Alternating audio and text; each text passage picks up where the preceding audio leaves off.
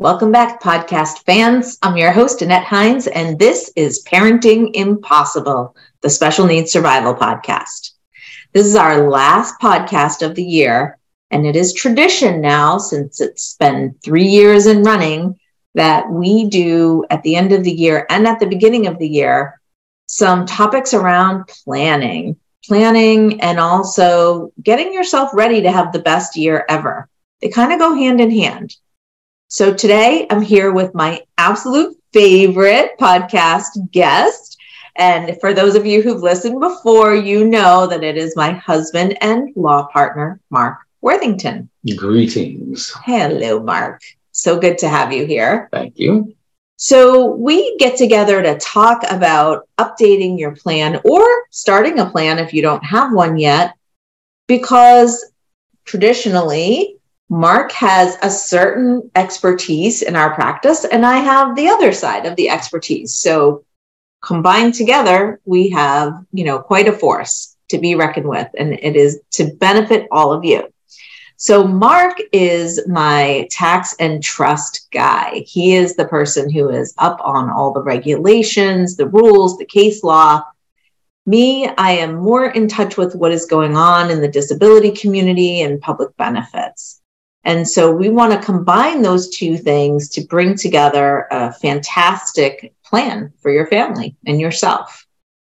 So at this time of year, we want to take a look at, what do I need to be aware of in order to make sure that my plan still works for me?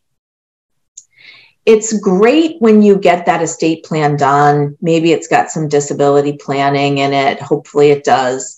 And you feel so wonderful about it. And many attorneys will give you this pretty binder or box, and it's got your documents in it, and it's, robust, and it just looks nice. And what do people do with that, Mark? Put it on a shelf. They do. They put it on a shelf. They put it in a drawer. They put it, somewhere where they know where it is, and they tell somebody, well, it's there if you ever need it. But unfortunately, a lot of times people just don't look at it again for years and years and years. And things change.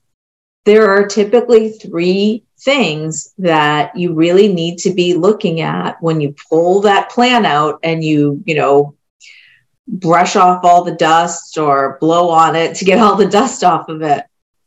You need to be looking at what's changed about my assets or my stuff, everything I own? What does my financial picture look like? The second thing is, how am I doing? What's new or different about me or my family, my people, and the people that I've chosen to be part of this plan? Yeah, not just the people that you love and want to benefit, but the people that you have trusted and given put in roles charge, right? Yes. Trustees and healthcare agents and agents under a power of attorney and blah, blah, blah. And then the third thing is, has there been any changes in the law? Usually when we do this review with people, there's usually not anything significant that really impacts. Most of the time, what drives people back is stuff on, quote, their side of the conference room table. Right. Not on ours. It's rare. In fact, honestly, changes in the law, what's driven us to reach out is every single time it has been changes in the way that retirement plans are treated in how they interact with trusts. 2002, 2020, and now 2022. All right. So we are going to dig into that last, because that is kind of a little bit of a heavy subject. So what are you looking for when you review your estate plan? I think the most important thing, Mark, and maybe you'll agree, is that people understand what their plan actually says. Mm-hmm.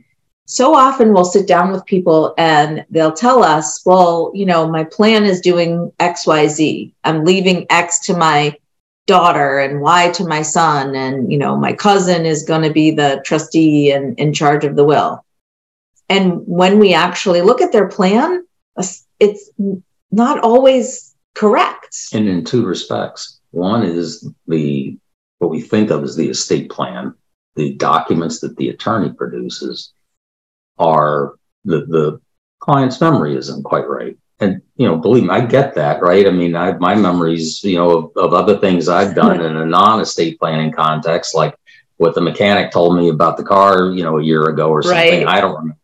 Right. But the other thing is that there are many components to an estate plan besides what the attorney drafts: death beneficiary designations on retirement plans and insurance. And that may be completely at odds with the estate planning document. Yes. That's why we're going to talk about that today.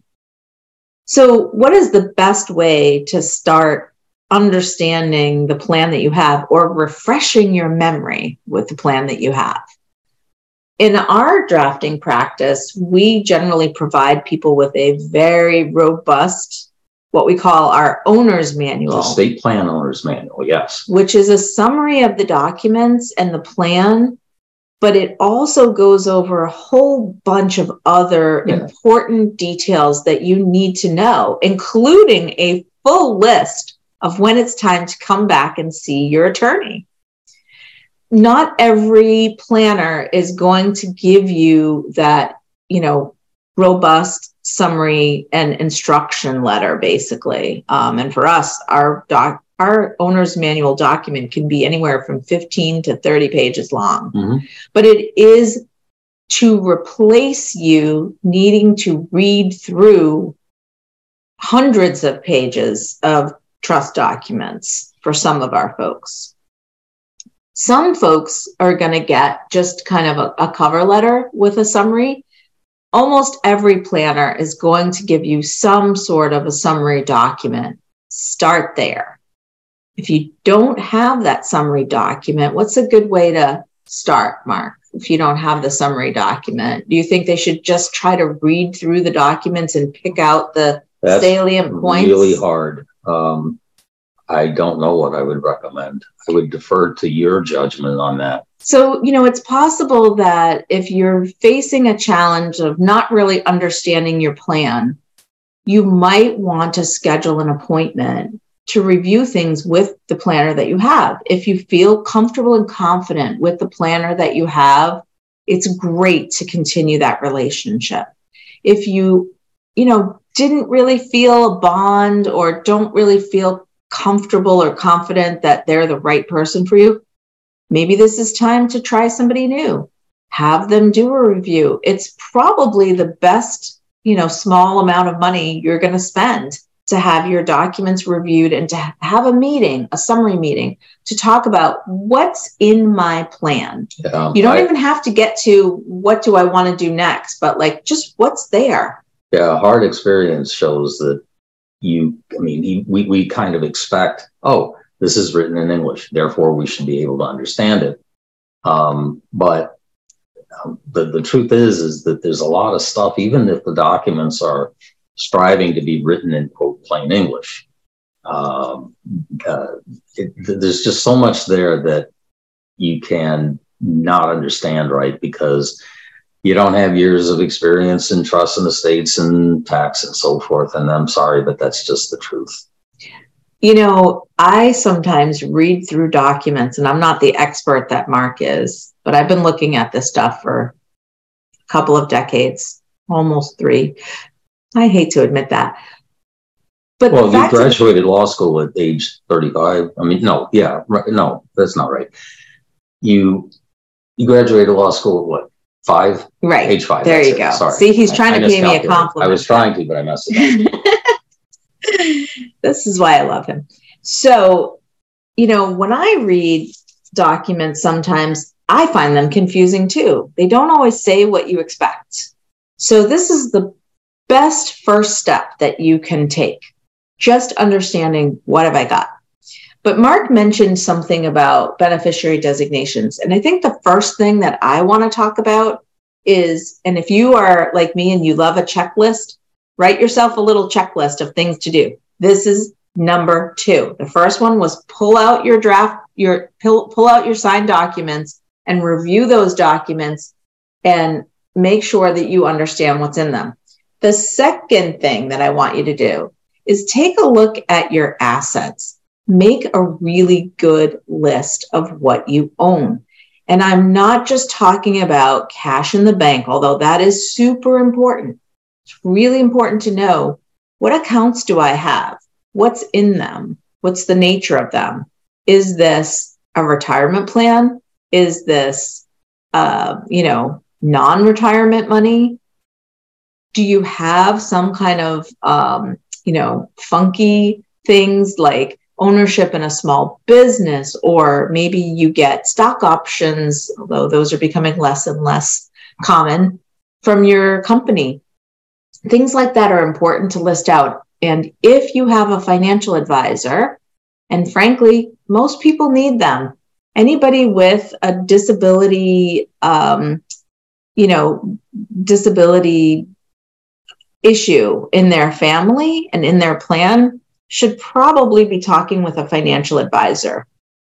Granted, there are some advisors out there who, if you don't have $5 million in investable assets, they won't talk to you. But there are so many people out there who are just good planners who would love to meet with you and help you on your journey. If you cannot find a good planner who really understands families like ours, please reach out to me, DM me. I'm happy to send you some names. You do not have to have a planner in your state to be able to help you. So that's an important thing. So you want to make a list of your assets and your stuff. What real estate do you have? What value do you think it's at right now? What are your mortgages and liabilities? Do you have a lot of credit card debt? Do you have parent loans for your student who's in college? Do you have savings that have been set aside? Are you expecting an inheritance sometime soon? Are your parents, ready to go? What is coming in the future? Don't forget, some people have property in other countries. That's a very big deal. That is really hard to plan for. Absolutely. And, we do care about the things that are tangible, like that coin collection that you really care about, or your baseball cards, or snow globe that your two kids are going to fight over. So much. I mean, that set of Christmas ornaments that's been handed down for generations, things that are not worth much on the open market, but are so meaningful in your family. Those are the kinds of things that you really want to list out as well, because you want to make sure that if it's important to you or someone else in your plan, that you are really taking care of it. Yeah, I mean, don't want to intimidate people. You do not need to list every single item of stuff you can touch in your house. That's right. The TV, the couch, the dust balls under the couch. No, just the stuff that matters to you, that some particular person gets that thing. We have had so many instances in our practice where somebody has had that grandfather clock, the bench that, great-great-grandfather actually hand carved, the Tiffany lamp that was the one nice thing that their mother had. Those are the kinds of things that people really care about. So, Mark, why don't we talk about some of the tough things, though? Can you talk a little bit about beneficiary designations and what those look like? Well, beneficiary some kinds of assets, always life insurance and always retirement plans, have death beneficiary designations on the various forms. It may be part of the application form, it may be a separate form, whatever. The death beneficiary designation says where stuff goes when you die. And it rules. So your will, your revocable trust, whatever, could say everything goes, equally to my 3 kids. If the death beneficiary designation says the Red Cross or mom or whatever, if mom survives you, then mom gets it and it bypasses your plan. So that would be life insurance. Well, life insurance and retirement plans are the big ones. An annuity contract. I'm sorry, and plain non-retirement annuity contracts as well. Some brokerage accounts, bank accounts, etc., may have, savings bonds as well, may have things that are death beneficiary designations, but they're worded a little differently. So a death beneficiary designation on a brokerage account might say TOD, transfer on death. A bank account might say POD, pay on death. Bizarrely, some bank accounts will say ITF, in trust for. It's not a trust. That's not a trust. No, but ITF, in trust for, is a death beneficiary designation. Also, if you have jointly held property, which raises a lot of other issues, if you are survived by one or more of the other joint tenants, passes to them. It doesn't go by your estate planning documents. So these are all things that bypass your careful thinking and planning in your estate planning documents. Sometimes there's good reasons for it. More often than not, no. And so that's death beneficiary designations. So if you're looking at your stuff and you're making a list, it's important to list out not just this account number at this financial institution is about this much value. You need to understand who are the owners. Mm-hmm. What is listed on that statement? Is it Jack and Jill? Right. Or is it Jack, then Jill? Is it, and who's the beneficiary and another of that important account, point, if any? About death beneficiary designations is this. Suppose that you list primary, your spouse, secondary or contingent, however the form puts it, whatever. I'm just going to pick, like my niece or whatever, or my only child, whatever it is. And you're the last one standing. All right. So all of your death beneficiaries die.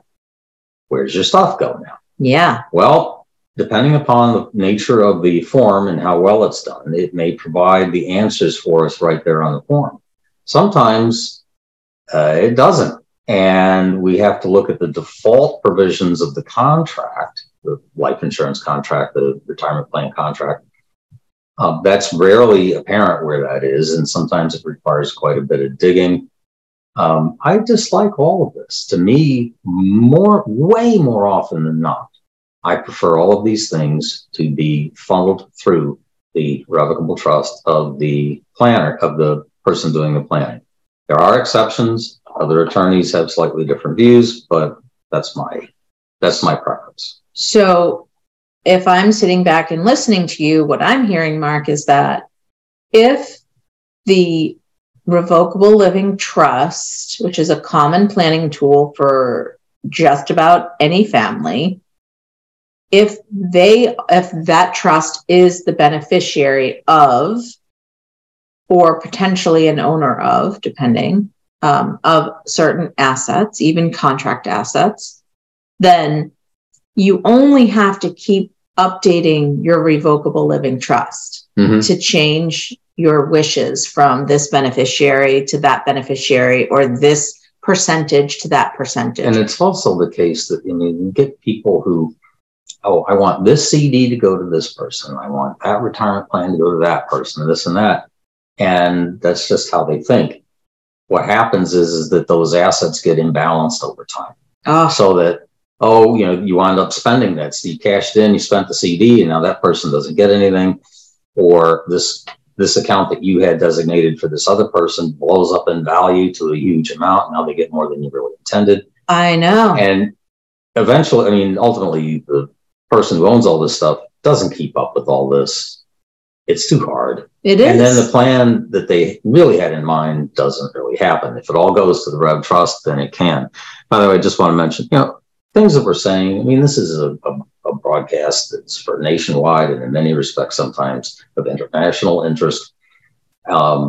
There's regional differences. For example, the last time I looked, in the New York City metropolitan area, there's much more planning by attorneys via wills without revocable trust as opposed to using revocable trust. For very good reason. Well, for whatever, it doesn't matter what the reason is, just don't be surprised if your attorney and so on, doesn't exactly do things exactly the way that I would or something like that. That's okay. So don't get too like, I heard on this podcast, you got to use a Rev Trust. Find a good planner and then trust them. Oh, I agree with that. We're going to mention that at the end. A financial planner too can help with what we call a marshaling of the assets, getting your arms around all the assets and understanding the contract rules and the beneficiary designations and the ownership. And real inventory. They would really like to understand the entire picture so that they can help you develop a plan that works for you over time. Like all people on your team, we call that our circle of care in our family here. Everyone on your team is going to work together, ideally, to share all the pieces of the puzzle. So as you're looking at your assets and your stuff, and you get your, you collect your sheet, your little checklist there of all of the things, some things may pop out at you. Oh, wow, our assets have grown, even though we had a bad U.S. stock market this year that fluctuated quite a bit, and many things are still down. Overall, if you haven't looked at things for 5 years, 7 years, 10 years, you might notice a lot of growth. Not only have you been saving, yay you, that's awesome. Paying down mortgages, yeah. Real estate values appreciating. Maybe you've gotten your kids out of college and launched, and God bless you if you have. And please don't forget, so it's the full untaxed value of retirement plans that's includable in your estate at death, your taxable estate, and the full death benefit of life insurance, even if it's term life insurance with zero cash value. Now, in many states, many people, it's not going to matter because the federal estate tax exemption is so high. Right. It's going to be 13 point something million in 2023. It is scheduled to drop to about half of that amount for deaths in 2026 and later. But about 14 states have some form of inheritance or estate tax with differing exemption amounts. Our own state of Massachusetts is one of the least pleasant, with an exemption of only $1 million. Everything above that is subject to Massachusetts estate tax. So although you can have a financial advisor from anywhere, it really behooves you to have an estate planner in your state. You absolutely need an attorney who works, under your state laws. So now I want to move on to looking at your people and yourself, because Mark started to mention that a bit. First of all, how are you doing? What's changed about you? How are you doing?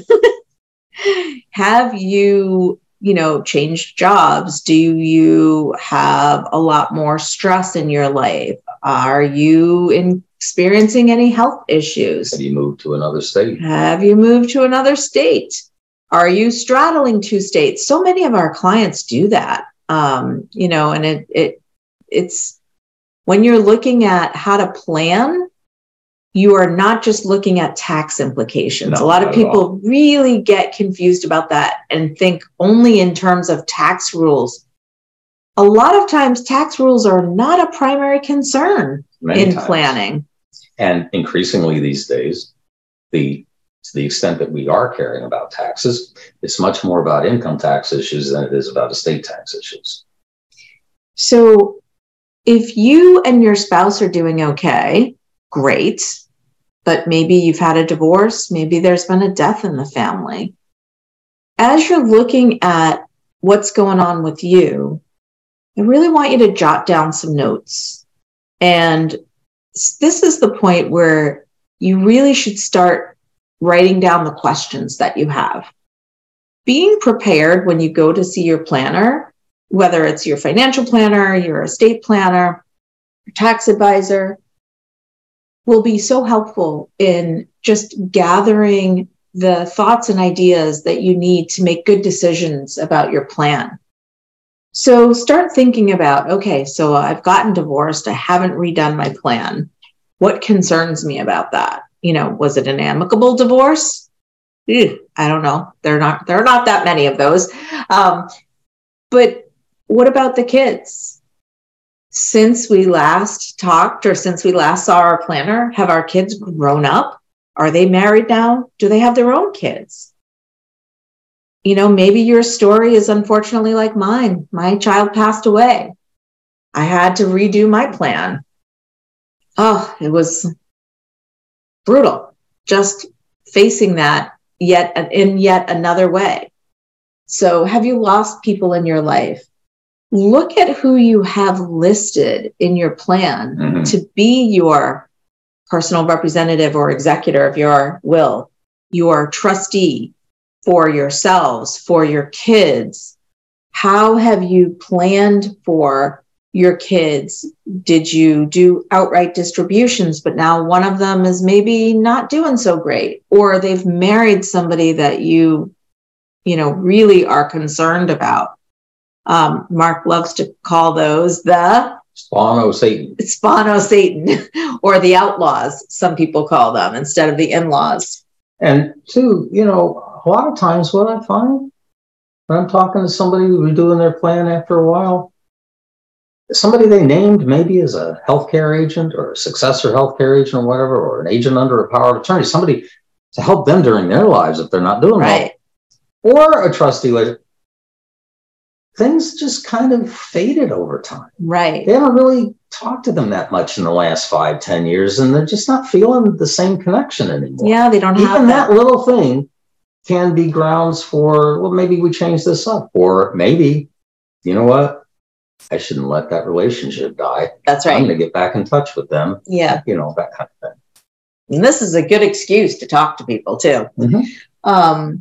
Also, people have their own issues. Maybe when you named them previously, they were doing great, but maybe now they're having their own health issues. Yeah. Or maybe they have their own worries. Maybe one of their kids is not doing so great and they're just overwhelmed. We've had sad things with adult children, for reasons that we can't even figure out. There's been a falling out with the parent. And, the parent doesn't want to disinherit them or anything, but they don't want them in charge anymore if the parent needs help. Maybe your kids don't get along as well as they used to. That happens a lot too, unfortunately, more than we would like. And you might not want to have Susie be the executor because you know that your boys will be really resentful. And that might have been appropriate when they were teenagers or young adults to put them in those roles. But now you're looking at things a little differently. And maybe it's time to think about a professional or a neutral third party. I'm telling you, Annette, over the years, people have a very strong propensity to want to name kids or other family members and so forth, and all of these so-called fiduciary positions, trustee, executor, agent under a power of attorney, and so forth. Increasingly over the years, I have just concluded that there's many, many, many more instances that they really need somebody else, a neutral party, maybe a professional. People hate that because, they don't want to have them paid anything, but a lot of times it's really the better way to go. Yeah. It's a conversation to have with your planner and with your circle of care. So just for a minute, I want to talk about the disabled adult children. I know that term adult children is kind of weird, but disabled adult children require special consideration in your plan. And I have seen, fairly often that the person that you thought would be a great guardian when your child was a minor has not really grown to understand them and understand their challenges, doesn't really spend time with them. Maybe they're not the right person anymore. You've grown your circle of care around that child. And now you have other people in their life that you can count on who just get it and who your child connects with. And this is where I also want to say that as you have a child who's become an adult, their voice and their choice in these matters is very important. It becomes a conversation with them. And I know that not all of your loved ones can have a conversation with you about this. My Elizabeth was that person, you know. I wouldn't be able to ask her, oh, who would you want to be your guardian? You know, who would you want to live with? Who would you want to help you? But I got to know who she favored and who she was most comfortable with. And by being a really good observer, I started to be able to list out who those special people were in her life and who she would choose if she could tell me. So this is where we have to do a little bit of extra sleuthing, if you will, and figure out, you know, I would want Uncle Bob because he's really great with money to be the trustee. But the trustee, their most important job is listening to your child, your adult child, and helping them have the best life possible. You can hire investment managers. Yeah, and how to have the best life possible is on the spending side, not on the investment side. That's right. The distribution decisions are the most important ones when it comes to a special needs trust. So that trustee of that special needs trust and that guardian, those are decisions that I can almost guarantee you will change over time. So it's really important to take a look at that, to understand your child's choice and what their voice would be in the situation, and also to think about not necessarily burdening your other kids, because as they've gotten to be adults, they have their own lives, their own family. Maybe they've moved away. Maybe they have a very demanding career. Maybe they have really faded away and don't have much of a relationship. I like to put it that it's great to free your other children to be your disabled child's brother or sister, right? Not some other jobs to give them. And much too much to go into here, but there are lots of ways that you can have them in the plan. Yeah. Giving oversight, opting in instead of being, told this is what you're doing. If you ask them, all our good kids are going to say, of course, mom and dad, of course I'll do that. Once you're gone, they are not going to want to give that up. They're going to feel obligated, even if it's a lot for them. So it's just another thing to consider. Your plan, your choice. You know your family better than we do, but we're here to guide you and give you some things to think about. And, one of the things, estate planning, if you can't tell, studio audience, is it's a process, not one photograph that you take and it's forever done. And but so is the rest of your life, right? I mean, the plans you made at age 30 for what was going to be your life at age 40.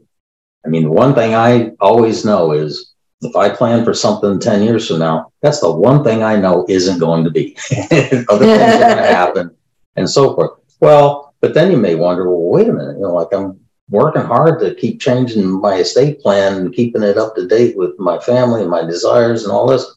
But when I die, I can't do that anymore, but things are going to keep changing, right?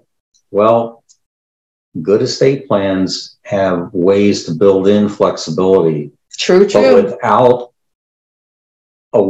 without ways for the plan to spin out of control either. So just bear that in mind. We do have ways that we approach these things so that we can take that into account in the future, even if you can't be there to direct what those changes should be. So this brings us to our last point. Have there been any changes in the law?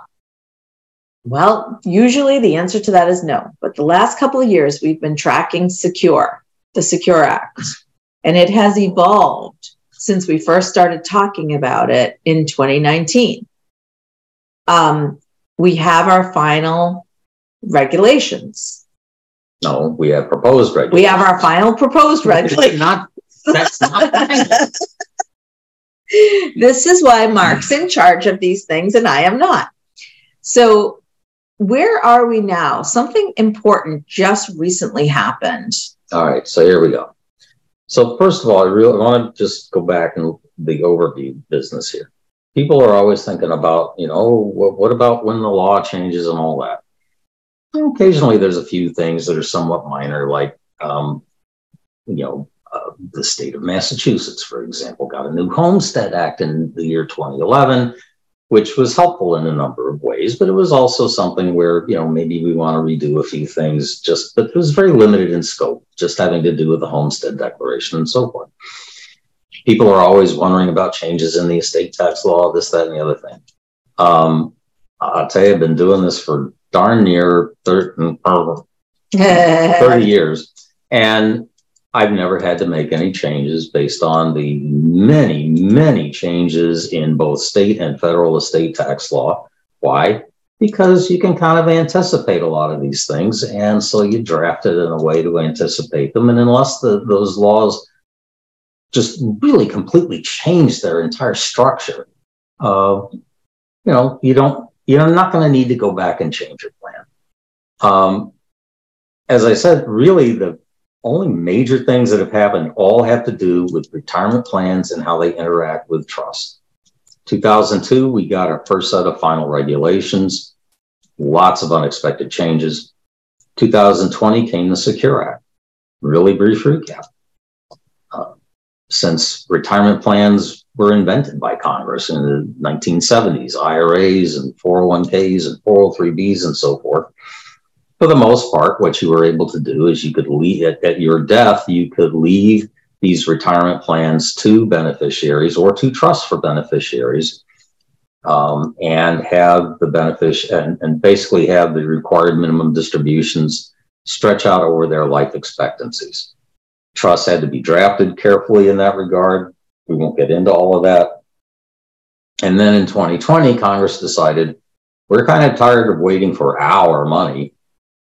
So tell you what, no more lifetime distributions for your beneficiaries. Instead, everything has to come out of the plan within 10 years after your death. Have a nice day. So that not only accelerated that you couldn't have these plans grow over somebody's lifetime, which is more than just deferred tax. It's real more after-tax net present value money for your family, a lot more.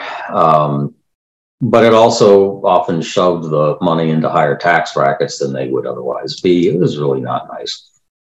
They did make some exceptions for that 10-year plan. The two major ones that I will mention, one is surviving spouses, and the other one was for disabled or chronically ill individuals. Yay! However, there are good intentions in the first draft of the Secure Act, which almost passed.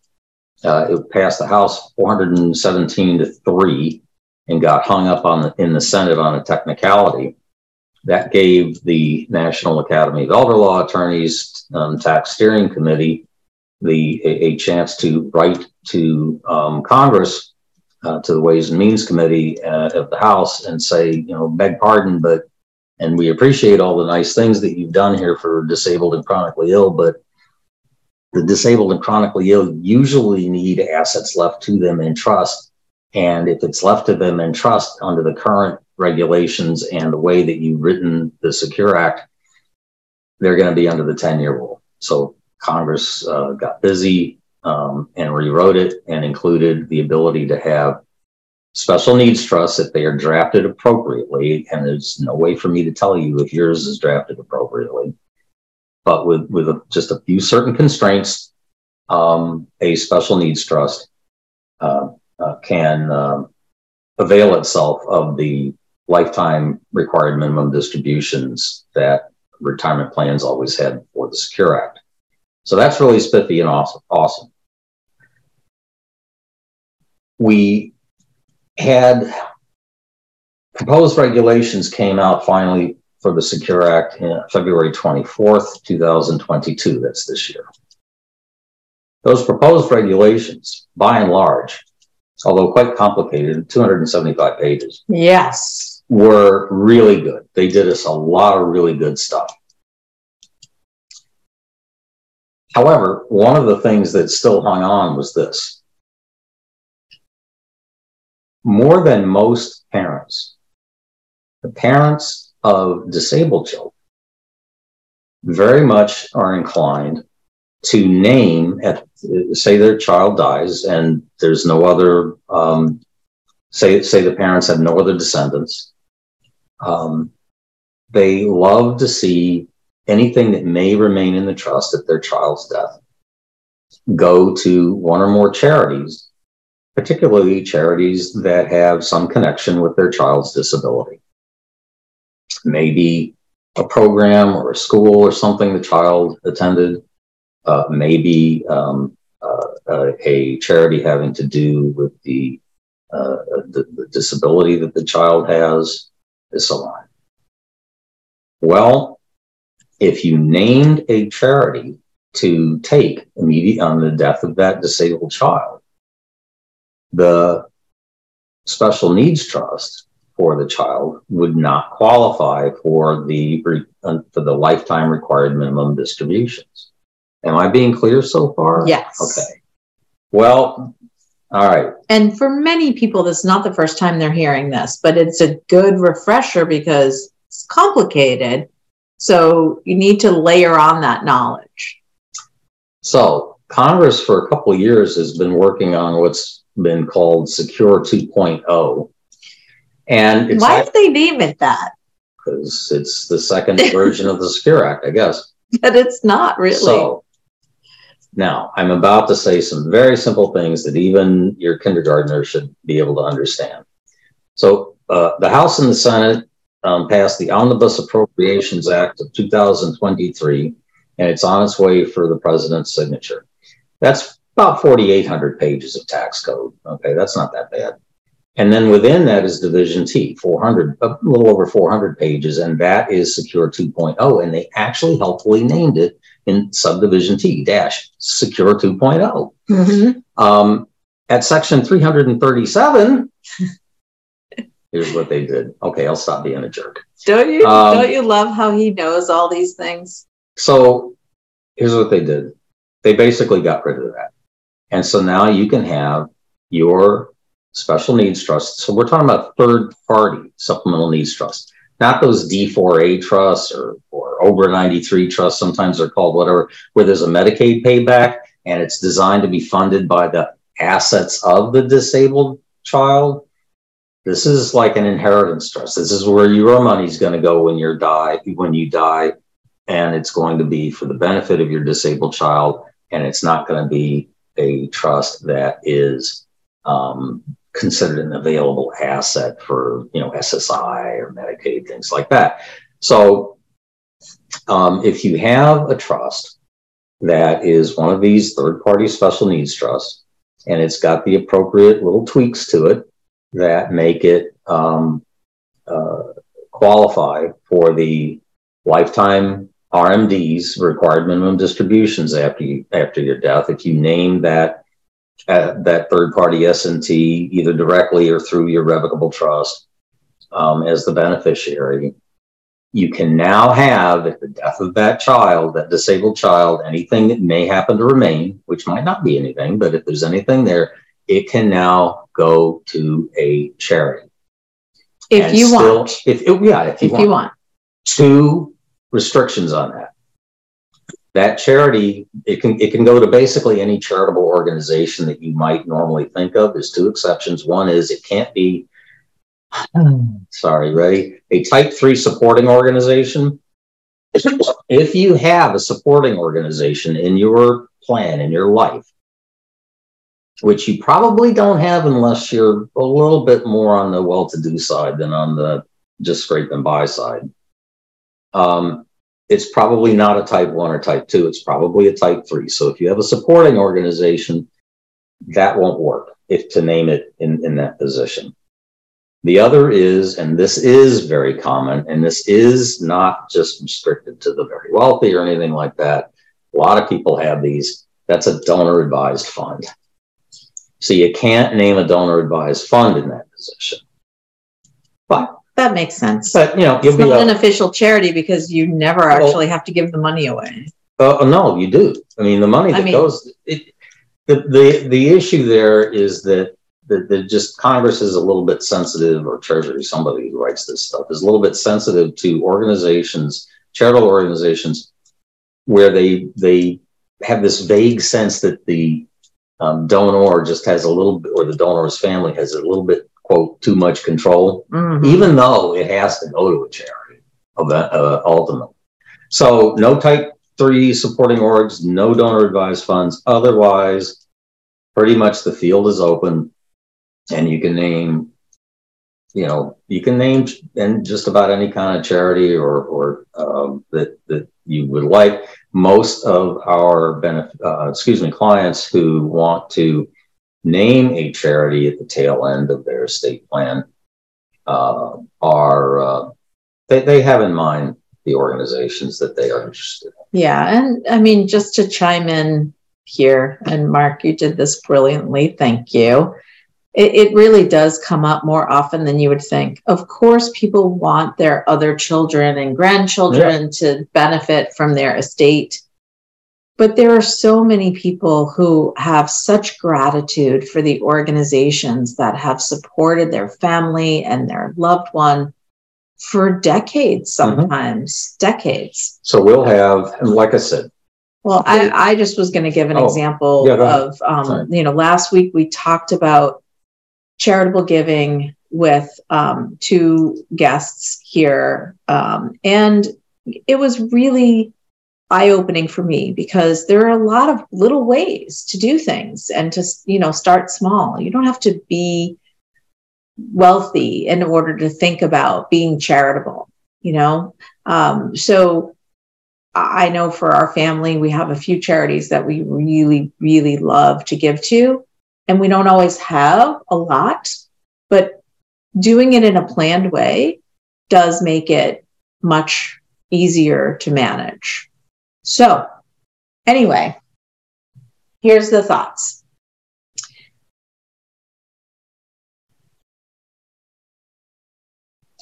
So that really concludes the four issues. The first one being that you just got to start with a review of your plan. And then we talked about reviewing your assets, your stuff, looking at, what changes have happened with yourself, your spouse, your family, the people that you've selected in the roles that you want them to take in your plan.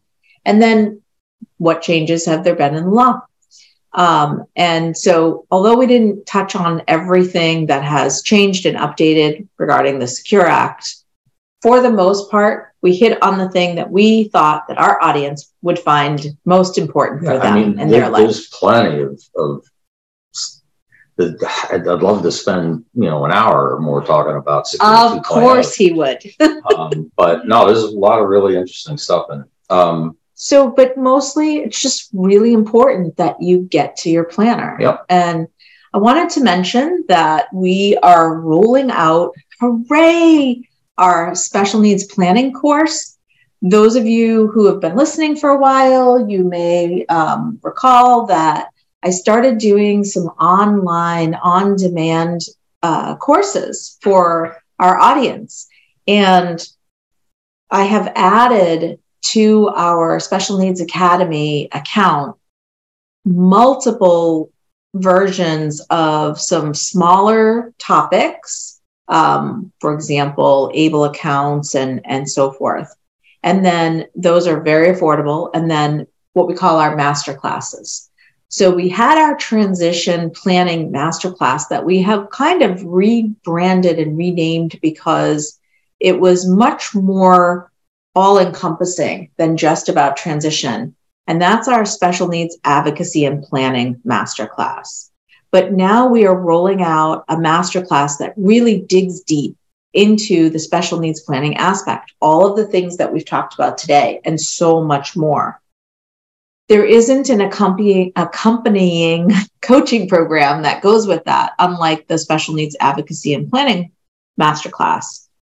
But this is the course that comes with a really great workbook a course book as well, but the workbook is where you're going to go through and start keeping track of your asset list and your, the people in your life, your letter of intent, your circle of care, all of those things. But even more importantly than that, you're going to write down all your questions. You're going to be so prepared when you meet with your planner, whether you work with our special needs law group or whether you work with someone in North Dakota or Iowa or Kansas or Virginia or Florida. You are going to be ready. You're going to have all of your thoughts, your issues all laid out, and you're going to really understand the basics of the plan. And therefore, you're going to be in a much better position. Can't tell you how many times people have come to us. And I know I said this at the beginning of the podcast. They don't really understand their plan and they don't understand what it's doing for them. Nobody's saying that you need to take a crash law course. You don't have to have a law degree, but it is important that you understand the basic mechanics of the plan that you have. You're going to feel so much more in control and so much more comfortable. So I hope that you'll check it out. You can go to teachable.com and look up Special Needs Academy, or you can go to our website at specialneedscompanies.com. Mark and I are so glad you could join us today. Mark, do you have any last thoughts? Yes. And that is this. Estate planning isn't just for dead people. And I say that because it's funny, right? Because dead people can't plan. But what I mean by that is a lot of times, even though it's really important, even though we love people to pieces and we want to make sure they're okay when we're gone, who wants to think about life insurance? Who wants to think about estate planning? That's for dead people, right? It's also for living people, because who's going to take care of that person who can't take care of themselves if you can't take care of you, if you're disabled, if you're too sick, etc. So you need that planning in place too. So estate planning is for the living. I love that. Thank you. Well, I hope you all had a wonderful winter holiday season. We, from our family to your family, are wishing you the most blessed new year in 2023. And I hope that you'll join me for next week's podcast, which is talking about how to make 2023 the best year ever. I thought it was about the other 447 pages of the Secure 2.0 Act. Maybe sometime in April we'll get to that. Okay. But we really do wish you many blessings and much love from our family to yours. Thanks for listening. Hey, everybody. Thanks for tuning in. I just wanted to take a second to say how much I appreciate you taking the time to listen to these podcasts. I'm having a blast doing them, and I hope that you're finding the content to be what you were really hoping. If you are, please take a second to leave a rating and a review. It's so helpful in getting this content out to people who really need to hear it. Thank you so much.